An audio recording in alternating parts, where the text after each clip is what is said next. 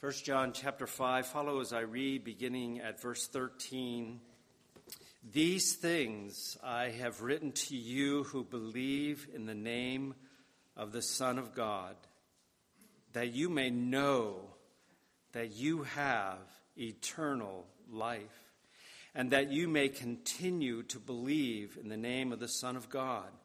Now this is the confidence that we have in him, that if we ask anything according to his will, he hears us. And if we know that he hears us, whatever we ask, we know that we have the petitions that we have asked of him. If anyone sees his brother sinning, a sin which does not lead to death, he will ask and he will give him life for those who commit sin not leading to death. There is sin leading to death. I do not say that he should pray about that. All unrighteousness is sin, and there is sin not leading to death. If you listen to Alistair Begg, sometimes you will hear him at the end of one of his sermons say something like this, what you would hear on an airplane coming from a pilot saying something like, "We are now going to begin our descent. Put up your lap trays, put your seat upright, and put your seat belt on. We're coming in for a landing." Well, we're sort of doing that with this first epistle of John. We're coming in for a landing. And we're not going to quite get there today. We're going to go down to 20,000 feet. And next week we hope to land it. But we want to look this morning at these verses 13 through 17. And as John is closing here, he is giving encouragement to his readers, to these believers to whom he has been writing. And what we find is some of these verses is some Christian certainties. It's a wonderful thing as a believer that there are things that we know and we are assured of, promises that God has given to us. And that's a wonderful thing, things that we can stand upon and truth that upholds us. Certainties concerning life and eternity. Well, the first thing that John speaks about here is the certainty of eternal life. And John here gives us the very purpose for his writing. As he's concluding this letter, we can tell he's beginning to come to the end of the letter because he says to them here in verse 13, "I'm writing these things to you who believe in the name of the Son of God, that you may know that you have eternal life." There is this certainty that you can have as you have believed on the name of the Lord Jesus Christ. Now, if you remember in the Gospel of John, which is Big John, this is Little John here, but in Big John, John is writing with an evangelistic flavor. When he gets to the end of that book, he similarly ends it, and he says, "I'm writing these things as I've spoken about the life of Christ, that you may know that he is the Son of God, and that by believing in him, you might have life in his name." So John sets out in his gospel the life of Christ, the miracles of Christ, the one who raised Lazarus from the dead, the one who spoke these truths to his disciples as they listened, the one who gave the wonderful I am statements. I am the way, the truth, and the life, and no one comes to the Father but by me. I am the resurrection and the life. He who believes in me will live, even though he dies. I'm the bread that has come out of heaven that gives life, spiritual life to this world. I'm the good shepherd, and I lay down my life for the sheep that they might be saved. And so this book is evangelistic. It is good to share with others as you share the gospel with them. It is showing us the identity of Christ, the words of Christ. And John says, "I'm writing so that you might believe on Jesus and that you might have life in his name." But as he's writing this little epistle here, he's writing so that those who have believed in the name of the Lord Jesus Christ, that they may know and be assured that they have this life, that they have this eternal life. This is why I'm writing to you. And it's necessary because they had false teachers that had grown up among them in the church. And they had worshiped with them. They had been with them for some time. But suddenly they began teaching things that were contrary to what the apostles had spoken concerning the Lord Jesus Christ. And these were well-educated men, erudite, and they spoke well and were fluent and very influential. But eventually they left the church. They went out. They were preaching another gospel. And they declared that Jesus was just a man. He wasn't the Son of God. And they preached another gospel and another Jesus. And this may have been unsettling to some of these believers. I mean, these were well-educated people. They were very influential. They've heard these things. And maybe some of them are beginning to wonder and doubt, did we miss something? Well, John is writing back to them to encourage them, to help them to know that as they have believed on the name of the Lord Jesus Christ, that they have eternal life. It is in Him. And in Him alone, He has the words of eternal life. These that went out from you, they were never really of you. They were not true believers. And so John is writing here, and he wants to assure their hearts. Maybe some of them were having a crisis of faith. And sometimes we can do that in our Christian life. We can have times of doubt, and John wants to assure them and speak to them. Notice in verse 12, he says there that he who has the Son has life, and he who does not have the Son of God does not have life. And now to you who have, noticed he says, who have believed in the name of the Son of God. You have been taught by the apostles that He is the Son of God. He is the God-man, the Lord Jesus Christ. And you have believed and you have put your trust in Him. I want you to know that you have eternal life, that you have life in the Son. You're holding fast to Him. You're believing in Him. And don't waver, because in Him is life, and you have life in Him. Howard Marshall, in his commentary, said that John was writing not to persuade unbelievers of the truth of the Christian faith, but rather to strengthen Christian believers who might be tempted to doubt the reality of their Christian experience and to give up their faith in Jesus. John writes to encourage them, and like the Good Shepherd, John comes alongside of them to encourage them and to care for them. And notice he says, I've written to you who believe. You have believed in the name of the Son of God, and you have eternal life. By believing in Him, you have this life. This is a truth of the gospel, that we don't bring anything to the table in terms of our salvation. There's nothing that we do, nothing of the work of our hands by which we can be saved. All of our works, our good works that we think would make us acceptable, God, are filthy rags. But we come as empty-handed beggars, and we call upon the name of the Lord Jesus Christ. And there is forgiveness in Him. There is life that is given to us in Jesus Christ. And so here it is those who have believed.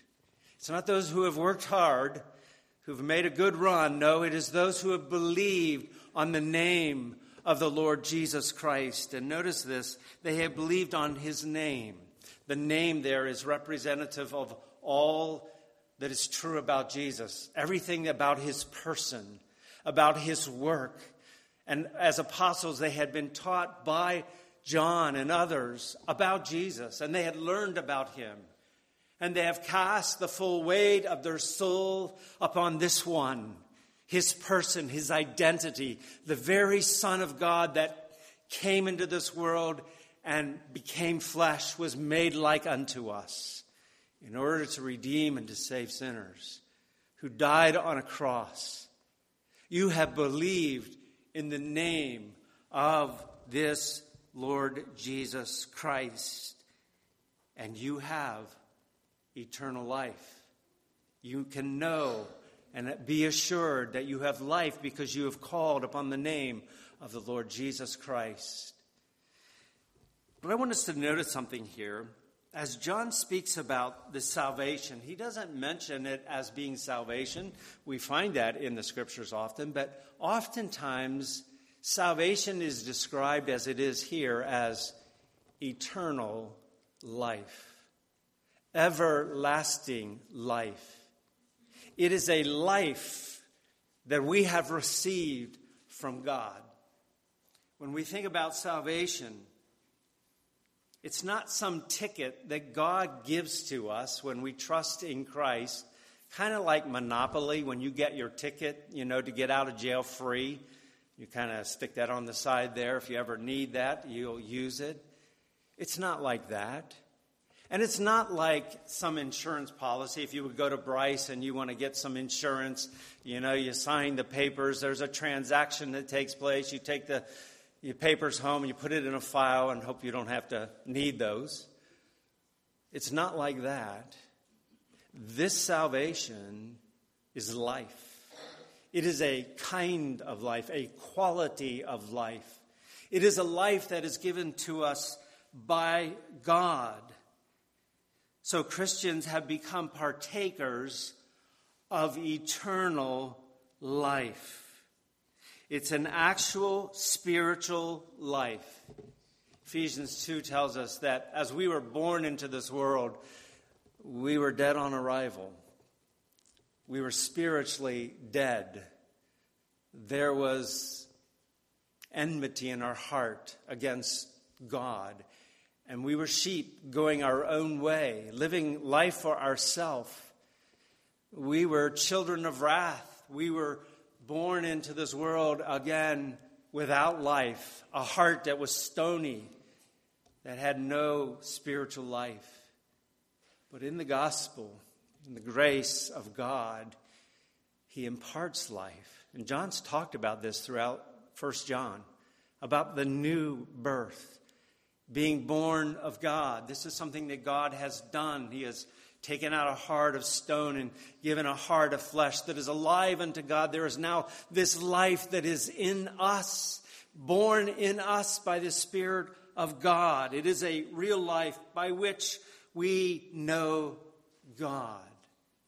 It is a spiritual life that comes through our relationship to Jesus Christ, that we are in him and we have this life in him, in union with him. And we read about that in John 15. There is this intimate relationship that we receive life and nourishment from him who is the vine. We read in Galatians 2:20, I am crucified with Christ. I'm crucified with Christ. That's represented in our baptism. When we are baptized, we are confessing that we have died together with Christ. We've died to what we were. We were fallen in Adam, that old man that was controlled by sin and going our own way. We died to that old man. And we've been raised up to new life, to walk in a new way. I have been crucified with Christ. And not I now live. It's no longer I who live, but it is Christ who lives within me. He lives within me. And the life I live by faith in the Son of God who gave his life for me. I didn't get that all right there, but Galatians 2:20, Christ lives in us.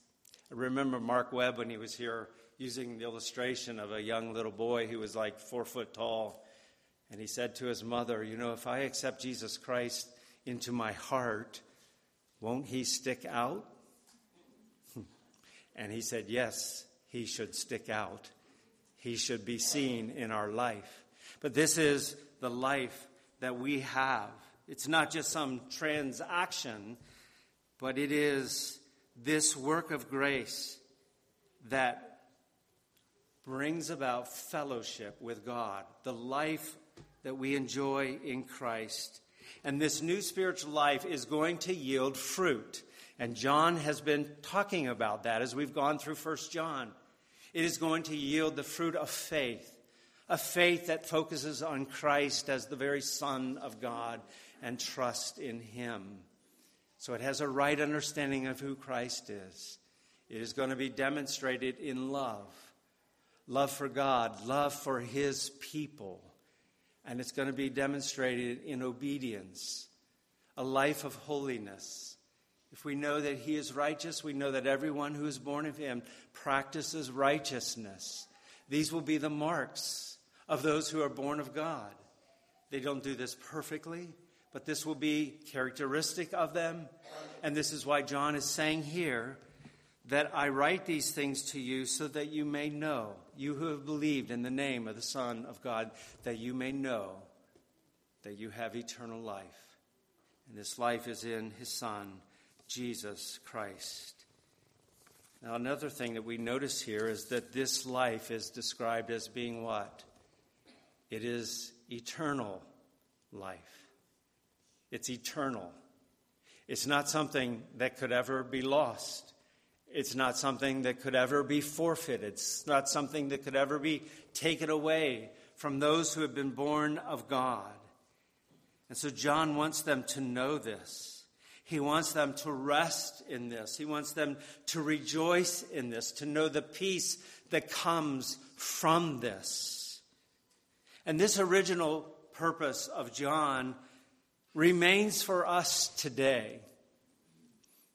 God wants his people to know, Christ wants his people to know, if they're truly joined to him, the peace that comes, the assurance that comes from what Christ has done on their behalf, that they are secure in him. That as Jesus said, there is no one who can pluck them out of my hand. There's no one that can pluck them out of my Father's hand. And the Lord Jesus Christ wants to have his people know that today. John's word remains true today as well. And I hope, as we have been going through 1 John, that you've been able to look at your life, if you're a believer, and say, by God's grace, I see his fingerprints upon my life. I'm not perfect, but I'm trying to follow Christ. I'm trying to live a godly life, trying to love my brothers and sisters in Christ. My trust is in Christ and in Christ alone. And I hope that as we've gone through this, that God is assuring your heart of these things. But maybe you're here, and as we've been going through 1 John, maybe, you're looking at your own life, and it doesn't really reflect that. What John is saying here about what it means to belong to Christ doesn't apply to my life. I'm just like a sheep going my own way. I really have had no interest in Jesus, and I have no interest in following after him and obeying him and submitting my life to him. I'm just going my own way. My prayer from the very beginning is that if that be true of you, that you would flee to Jesus Christ, that you would run to him, the only Savior, the only mediator between God and men. I remember my Greek professor, Dr. John Sproul, speaking in our Greek class. I squeaked by, somehow got through Greek in seminary. But I remember him as he was speaking about the present tense verbs that we have in the Bible. And he went to 1 John, where we have a number of them. I've marked my Bible everywhere we have verbs that are present tenses, and there's a lot of markings in 1 John here. And it's showing the character of a Christian. If we know that he is righteous, we know that everyone who has been born of him will practice righteousness, a present tense. He will be practicing righteousness. His life will not be characterized by sin. He does sin, but his life is seeking to be holy, seeking to be righteous. And he told us that one year there was a man that was in his class, and as he was talking about the present tense verb, this man said, this isn't me. And there in seminary, in Greek class, this man was saved and converted, studying about the present tense verb in Greek. Maybe that's you here today. And it's my prayer, our prayer, that you would come to know this Savior, the Savior and the friend of sinners, that you might flee to him, call upon him to be your Savior, to save you from your sin, to save you from yourself, and make you to be one of his. That's our prayer. So here is this first certainty of life. It's a certainty of eternal life. Secondly, we see the certainty of answered prayer. Here is the promise that we have confidence and boldness in relationship to God. That we have the privilege to come before a holy God and to make request before him. Now just think about that. Because of Christ, we have access to the Father, and we are able to make our requests known to him. That the God of the universe hears the prayers of his people. That ought to really astound us, that he would stoop to hear our prayers. But this is what John says, verse 14. Now this is the confidence, there's another confidence that we have in him, that if we ask anything according to his will, he hears us.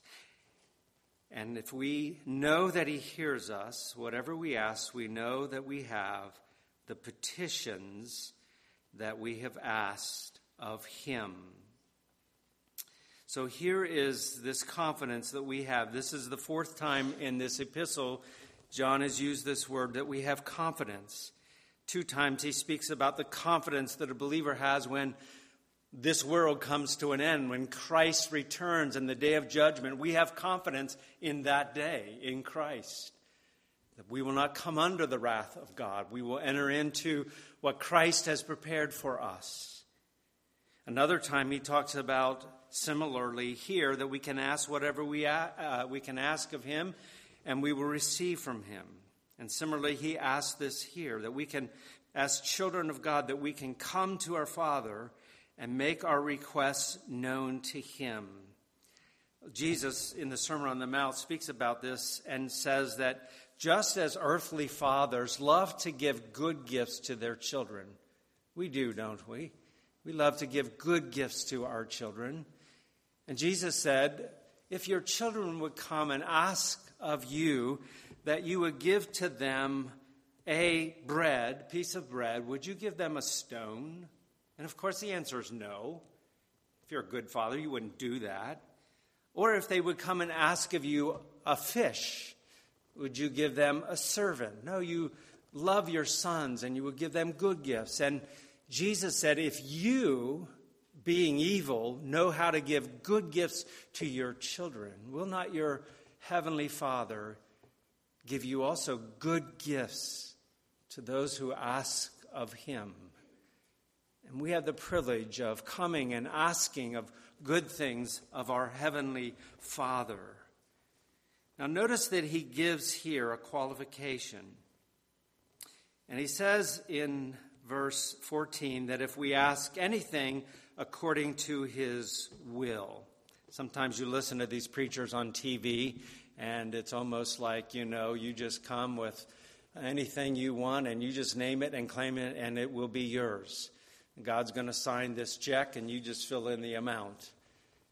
And that's not what Jesus says here. If you ask anything according to his will, that he will hear and he will answer. And I think this is the will that God has revealed first of all in his word. What is his word? Where do we find his will? We find it in his word. Jesus said in John 15:7 that we read, if you abide in me and my words abide in you, the things that we have learned of Christ as they abide in you, you will ask what you will and you will ask what you desire. That's interesting. You will ask what you desire and it shall be done for you. as the Word of God, as we take in the Word of God, as my words abide in you, you will ask, you will make your heart's desire known, and God's Word has affected our desires. And so we are going to ask those things that we know God has promised to give to us. And so praying according to the will of God is praying according to his word, the things that he has revealed to us. As we treasure and delight in his word and who he is as our Father, and we learn about the good things that he will give to us, we ask those things, and we know that he will hear us. In James 4, James says, "You ask, and you do not receive because you ask with wrong motives, that you may spend it on your own pleasures." Sometimes our prayer list is full of carnal desires that we have that don't really reflect what we find in the Word of God and godly desires. And John tells us that as we pray, we must pray according to the will of God. Paul tells us, what is the will of God? 1 Thessalonians 4:3. You want to know what the will of God is? The will of God is for your sanctification. That's what Paul says. This is the will of God, even your sanctification. I want to ask you, when you pray, do you pray towards that end? A lot of times I think our prayer list gets imbalanced. It's lopsided. There's a lot of things that we pray about that are often just temporal and physical needs, and we can pray about those things. But often what is missing are we praying about things that we find in the Word of God. I need to be more holy. I need to be more loving. I need to be more patient. I need to be more long-suffering. A homework assignment that I would give you for this week is to go to 1 Corinthians 13, the chapter of love, or go to Galatians 5:22 and 23, the fruit of the Spirit, and make that to be your prayer list. God, make me to be more loving. May this fruit be seen in me. Make me to be more joyful, not complaining and discontented and grumbling and mumbling, woe is me. Make me to be joyful, and make me to be and know peace, to be contented in you. Pray through that. And that will help us, I think, as Christians, to pray according to the things that we find in the Word of God. Jesus says, as we come to him, as we call upon him, as we seek him, as we knock, God will hear and answer our prayers. And we need to do this consistently, continually.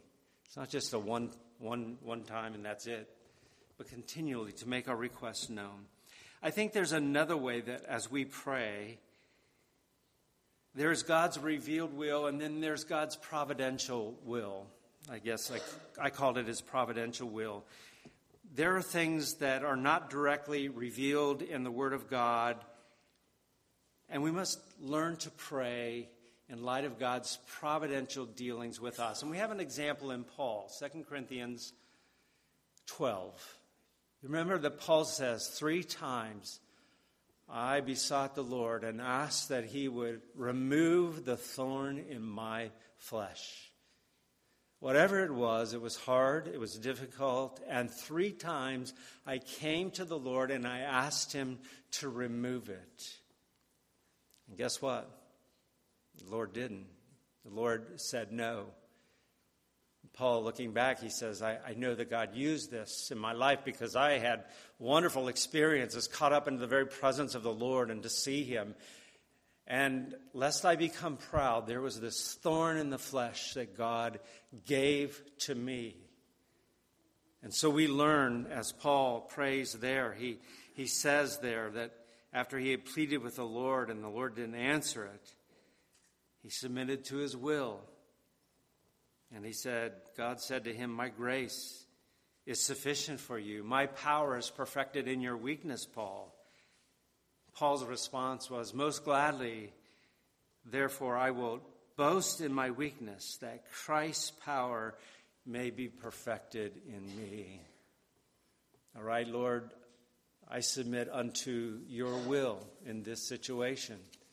I submit to it. You didn't answer my prayer, but I submit to your will. And Jesus taught us to pray this way, didn't he, in the Lord's Prayer? In Matthew 6, thy will be done on earth as it is in heaven. And as we grow as Christians, this is what we want. God, I want your will to be done. And we learn to pray this way. Lord, your will be done. And we learn to pray even as our Savior prayed. You remember in the garden, Father, if there's any possible way that this can be taken away from me, this cross, Christ knew the weight and the burden of what that cross meant. If there's any way to take that away, Lord, I ask that you would remove it. Nevertheless, what? Not my will, but your will be done. We have to learn to pray that as believers, following the example of Christ and of Paul. John Stott said that prayer is not a convenient device for imposing our will upon God or bending his will to ours, but the prescribed way of subordinating our will to his. It is by prayer that we seek God's will, embrace it, and align ourselves with it. Every true prayer is a variation on the theme, thy will be done. May God help us to so pray. And then we see, as we think about prayer, there is the mystery of prayer, is there not? How is it that God uses the prayers of his people to accomplish things? And God has so ordained that this is the way that things are done. It is through prayer. We are not to think, well, God's sovereign and he's going to accomplish what he has decreed from before the foundation of the world, so it's useless to pray. No, we should not come to that conclusion, even though that is true. God is working all things after the counsel of his own will, that we are called to pray. And there's mystery here. That we pray and we say a prayer, and God uses that in ways that maybe we can't see. And I want to read these words. I remember reading through 2 Corinthians, and this caught my eye as I thought about prayer. 1 Corinthians 1, verse 8. For we do not want you to be ignorant, brethren, of our trouble, which came to us in Asia, that we were burdened beyond measure, above strength, so that we despaired even of life. Paul was in a hard place. Yes, we had the sentence of death in ourselves, that we should not trust in ourselves, but in God who raises the dead. We are completely brought to an end of ourselves and our resources, and our only hope is in the God who raises the dead. But he goes on and says this, who delivered us. He delivered us from so great a death, and does deliver us, in whom we trust that he will still deliver us. You also, being together, helping together in prayer for us, that thanks may be given by many persons on our behalf for the gift granted to us through many. Paul says that I was helped through your prayers. People praying far away from him. I don't know how Paul knew that, but he knew that God had come to his aid, and he knew that God had used their prayers. I have been helped through your prayers. How is it that we can pray for Olivia, who's in Spain, as she begins a new job, and that somehow God uses the prayers to accomplish his purpose? I don't know how. There's the mystery in that.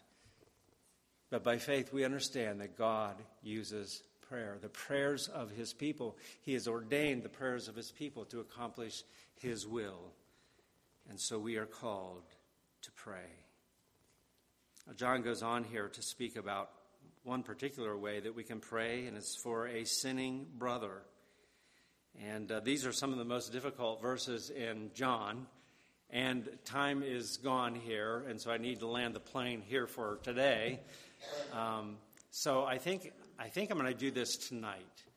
I want to do this passage tonight, and we'll finish up this section, and then next week, we will land the plane, Lord willing, and we'll finish 1 John. But as we close this morning, I invite